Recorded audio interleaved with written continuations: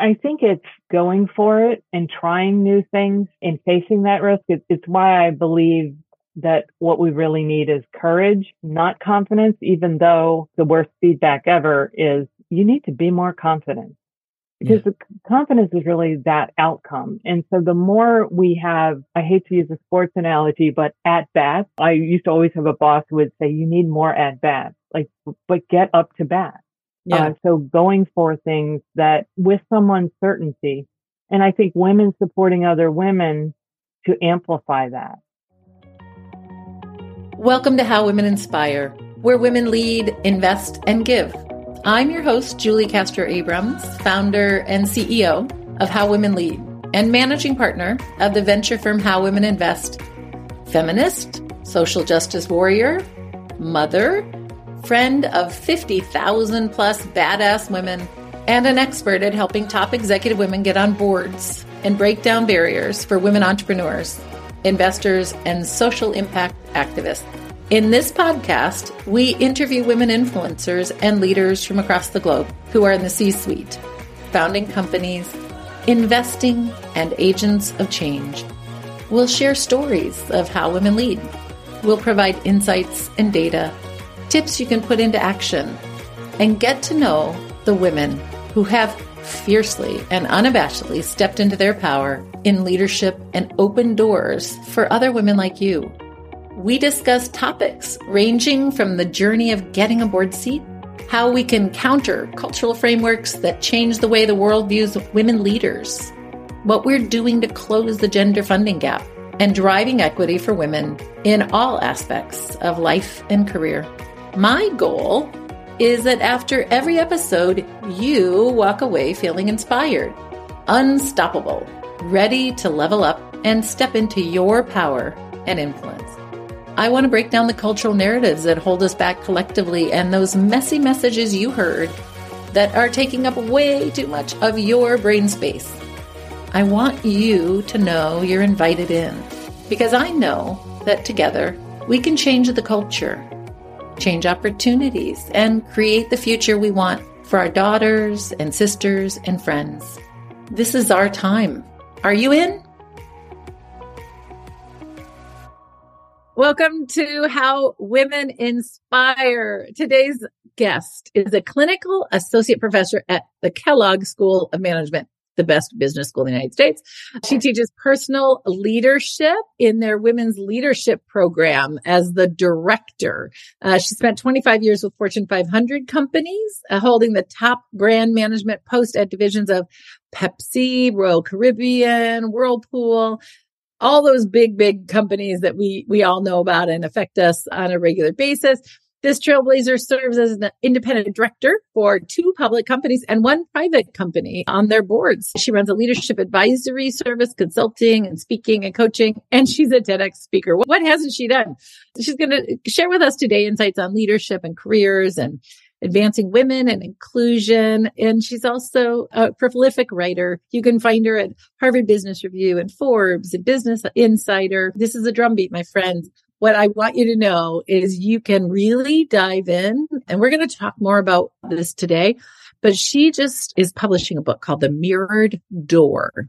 I'm so excited for this. She's using her experience to really help us understand and navigate through all of the internal and external obstacles that really stop us from creating the career that we desire. I feel like I have this conversation with people every day, including my young adult kids. So welcome, Ellen Taaffe. Welcome so much.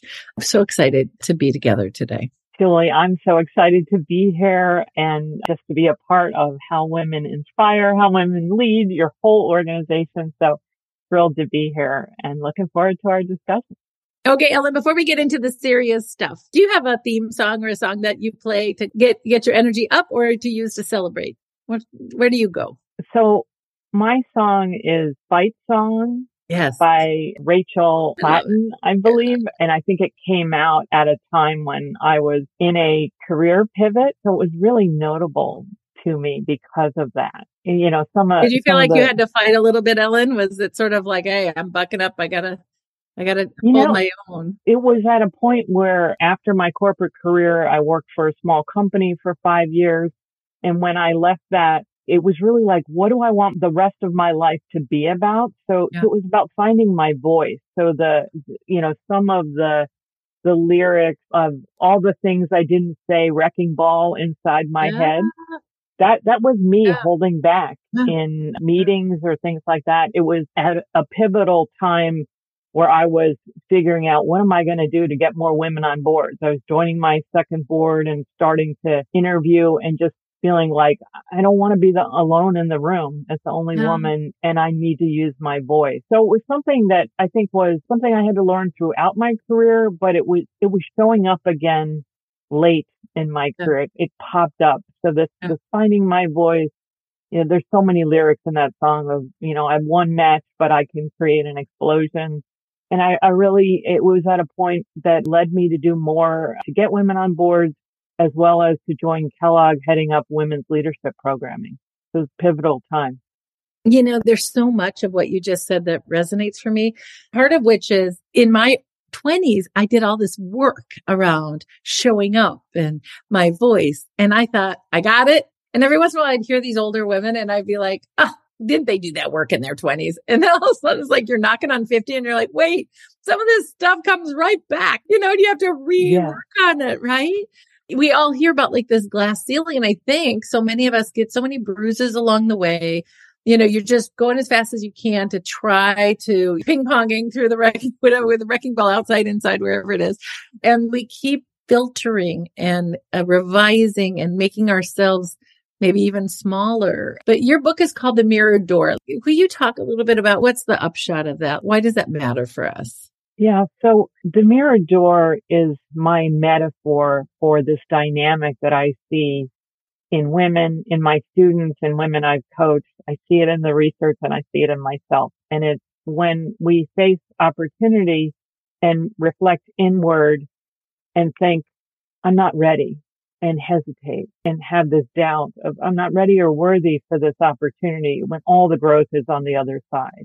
And so often we take actions that have worked for us before, preparation and perfection and pleasing others and a couple different things that I've identified, and we hold back and we miss opportunities. And, for sure, we are held back by systemic issues and biases, but in this case, we also hold ourselves back. We also lock ourselves in place.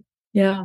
I mean, I think here's some perspective for you. I mean, you are the perfect example of this, right? A woman who's on a bunch of public company boards. Everybody would look at your resume and like, you're one of the most powerful women in the country. What could you possibly have to worry about, in terms of feeling ready? And I work with the most powerful women in the world doing extraordinary stuff. All of us think, oh my God, she's got it figured out.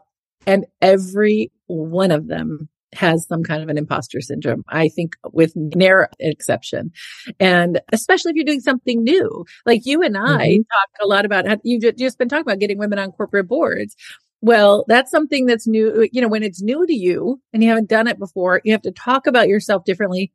Well, and most of us haven't even had a job. And like some had to go look for a job for 20 years, we've got tapped for new opportunities, right? But we haven't really gone out and done interviews, been on job hunt. I think it actually brings up all kinds of complexity, right? It really makes it harder for us. Okay. What do we do if you're having that experience? I know we're all going to buy the book, but what is an example of something you could do when you're realizing, oh, wait, I'm telling a story about myself that may not be true here? I think that it depends on what is holding us back. So sometimes it's fear of how we'll be evaluated, and it comes from being successful so often. So, your high achieving audience has had that success. So then that taking the risk of exposing yourself is really hard. So it's all about taking small risks when the stakes are lower and putting your hat in the ring for an opportunity or challenging yourself.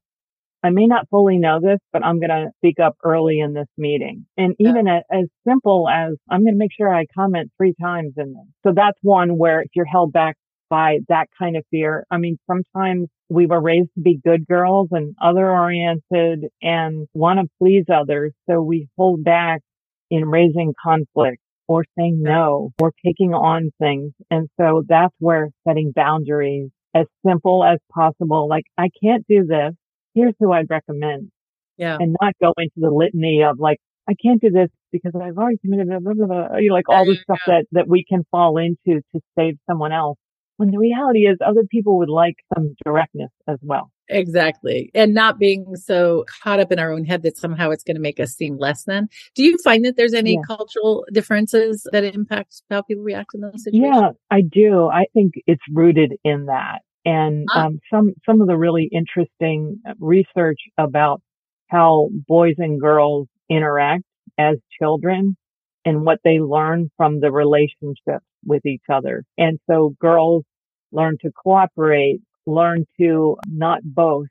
It's sort of they limit themselves because that's the girl code to get yeah. along with each other. Do not act superior. Whereas Mhm. boys learn this one-upmanship Yeah. that is hard for them, I'm sure, but it also teaches them to say you can do something and likely you can figure it out. So good for them, but we need a little bit of that too. The research would also support as adults, there is this holding back that happens or discounting ourselves. Yes. I think girls do that more. And I would also say girls can attach to school and academics where the rules are clear. You can put in the hard work and get the grade. And you see 70% of U.S. valedictorians are young women. And then you get into the workplace and there's all this gray area. It's so much on what you can say you can do. And so often we have that like, oh, I'm not sure.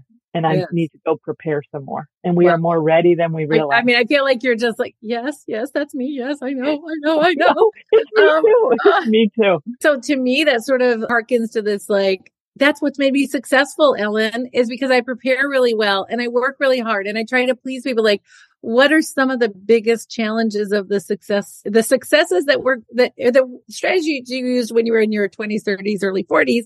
I think it's going for it and trying new things and facing that risk. It's why I believe that what we really need is courage, not confidence, even though the worst feedback ever is you need to be more confident Yeah. because the confidence is really that outcome. And so the more we have, I hate to use a sports analogy, but at bats, I used to always have a boss who would say, you need more at bats, like, but get up to bat. Yeah. So going for things that with some uncertainty, and I think women supporting other women to amplify that. Yeah. You know, there was a study done where it was like 66% of Fortune 1000 female CEOs did not think they were CEO material until someone tapped them on the shoulder and said, you can do this. You know, just trust that there's this inherent thing that we are discounting ourselves. And it's almost like, I'm sick of that. Let's Oh, give things more of a try and we will land on our feet. So part of it's belief, but it's taking those actions to in small ways. I'm going to try something and I don't know how I'm going to do. That's been my secret is trying something. Of course, I have the stress of, can I really do this or do I yeah. deserve to be here? And trying to stack up all the reasons why you should be here versus all the reasons why, oh, I'm not really ready for this.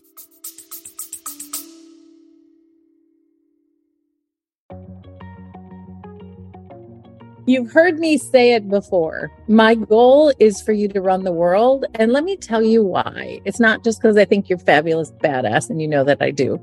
It is actually protective for all of us. When you have diversity on a board, for example, product recalls happen 3 times faster. Companies perform better. It's better for people, it's better for profits, and it's better for the planet. We need you to join a corporate board, and we need you to know when to advocate for it in your day job. October 16th through the 20th, How Women Lead is hosting our extremely successful 4th annual Get On Board Week. This week is full of virtual programming, content rich, but also connecting. And we know 85% of all board searches are word of mouth and through connections. We want to connect you with private equity firms that are seeking board members. We want to connect you with other women board members who've already done it, who are being tagged and can't take all the board seats that are coming their way. We will have board opportunities that we will share with you. Really, truly, this is our way to connect and propel you. This is 1 week But what happens is people connect with people on LinkedIn, or they create mastermind groups that they support each other all year long. I want you to step up and be part of the solution. My daughter needs you on the board. But I also want to inspire you to think about all the women around you where you can be the person who inspires her and says, I see you on a board. I think you should be on a board. Check it out. Come and explore. Invite 10 friends. Tell them that you believe in them. It's the greatest gift you can give. Somebody did it for you, and I want to encourage you to do it for another woman. I look forward to seeing you at Get On Board Week so we can get thousands of women on boards. This year, our focus beyond the private boards that we've always focused on, we're adding the private board space. It's time. Thanks for your partnership. Send the letter back down and help another woman get into action.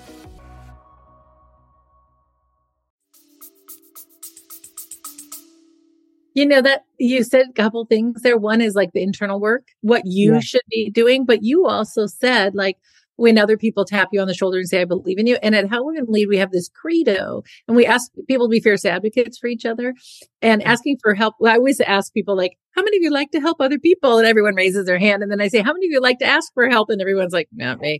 And sometimes tongue in cheek, I'll say, well, it's being selfish if you don't ask for help because look at all these people who want to help you and it'd make them happy. But I love it. But one of the things it makes me think when you say what you just said is like, how about enlisting people and say, hey, I want to ask you to help push me.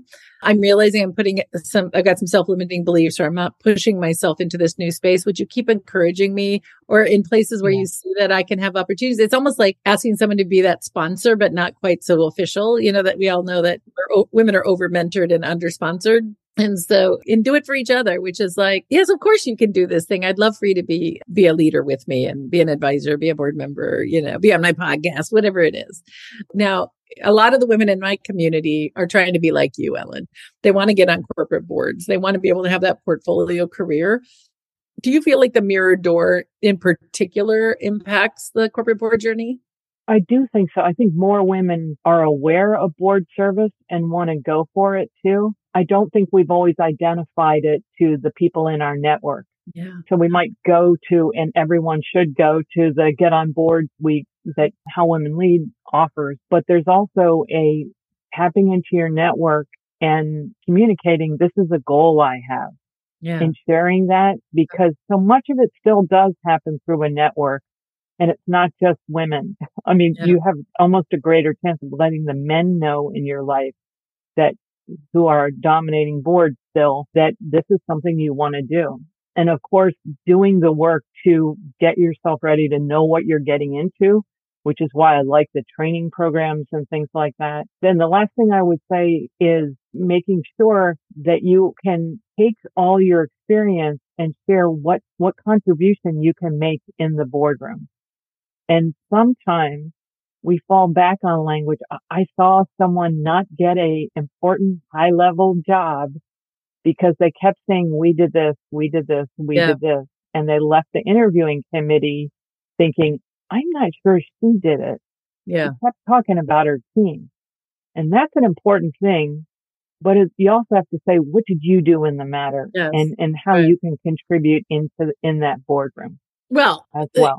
Women were trained not to ever say me, I. We were trained early in our careers to be like, we did it. I'm a team member. And now it's like all of a sudden the rules are changing and we have to like use a different measure and be more self-promoting, which is so uncomfortable for so many of us. What can people do if I want to help other women open their mirror door? What are some of the things I can do and everybody listening here could do for the women around them that they respect and love?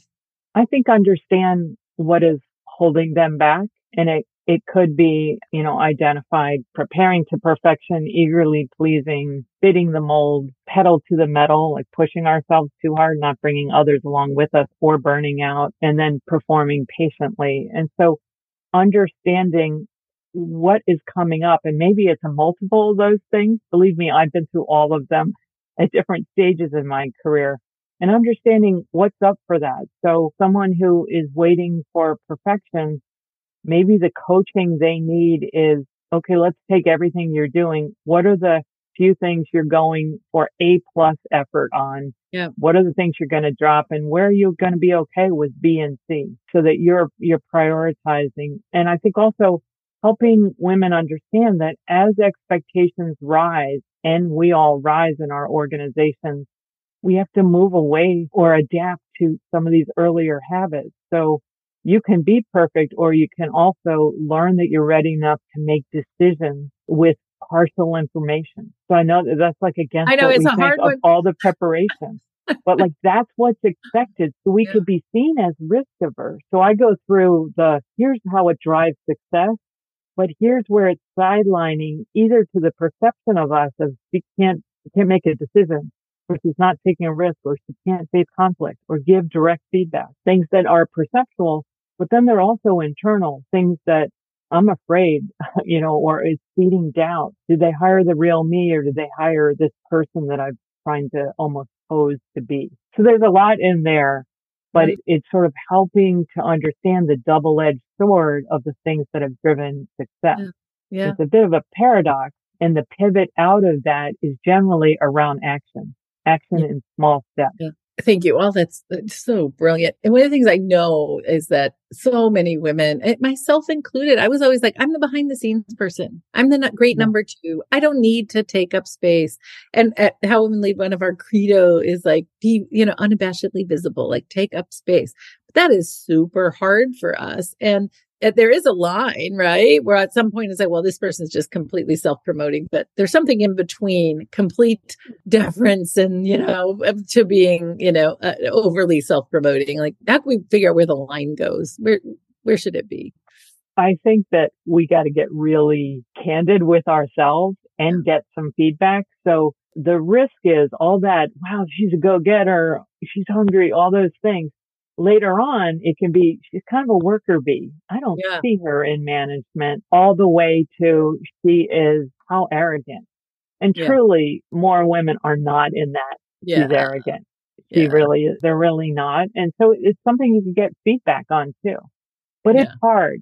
I would tell you, I am trying to be unabashedly visible on LinkedIn right now in preparation for this book launch. And I am constantly feeling like anyone who's on LinkedIn a lot must be so annoyed by me. But you know what? I'm getting the word out because this message matters too. It really does. I want every single woman to hear this message, Ellen, because I experience it almost every time I talk to a woman leader. And it's amazing. Even the most powerful women leaders really, they need to have the mirror up in front of them to be able to, without their filters, somebody else. So do you get like a team of your colleagues or friends together and say, hey, can you help me through this? I know that I'm struggling with my visibility. Can you tell me if I ever sound like I'm being braggadocious or whatever it is? Or how would we go about enlisting other people's help? I think it's asking for feedback and all the positives. Like, what do you see that's working well, and where might I be getting in my own way? It's usually about getting in our own way. I did get feedback when I was at Kellogg, a new professor, and I got feedback from someone who gave me all these wonderful things, that some of which I heard before, but very nuanced things. But she also said, you're hiding your light under a bushel. Oh. And it was sort of like, she's right. I was thinking, you like, teach I'm this not stuff, Ellen. 10 years. I know. Well, this was like 7 years. Yeah, but it was like 6-7 years ago. And it was an impetus for me. So that might be tough feedback to give, but it was great to hear. And I signed up for things that got me writing and got me speaking. And I signed up for this TEDx talk. And these other things that were putting myself out there, I write about her because I think that feedback was so important. So getting good with questions that help someone, give them permission to give you feedback, but then very specific. So I'm working on handling conflict or whatever it is, the thing that might be holding you back. Can you give me one thing how I can get better at that? So making it easier to get clearer feedback, especially because we know that women get more vague feedback too. Yeah. Oh, interesting. So keep asking and saying, I would love specific feedback from you. Well, absolutely. And it is very interesting. I've heard so many cases where somebody's in a work environment and the women are basically saying, I don't get any specific feedback. And the men are scared to give feedback, I think, to women for some and I think they feel like they're going to cry or something. It's a little bit what I've heard. That's also been researched. That is true. And it's true of men and women giving women feedback. Okay. So we all can give better feedback too. And I think that. This is my feedback to you, Ellen, is this is extraordinarily valuable. Thank you. Really, I am so excited for everybody to hear this podcast, and we have to have you back. You need to do, once your book is out, please come and do a book event with us and give everyone some more of a frame if you would consider that, because this is literally, my goal is for women to run the world and to break through those glass ceilings. And this is literally one of the most powerful and effective frames I've heard on how to help women do that. Everything else has been beaten around the bush. This is actually naming it in such a powerful way and with a good metaphor. It's really powerful. I'm serious. I don't know if you've listened to my podcast, but I don't say this kind of thing lately.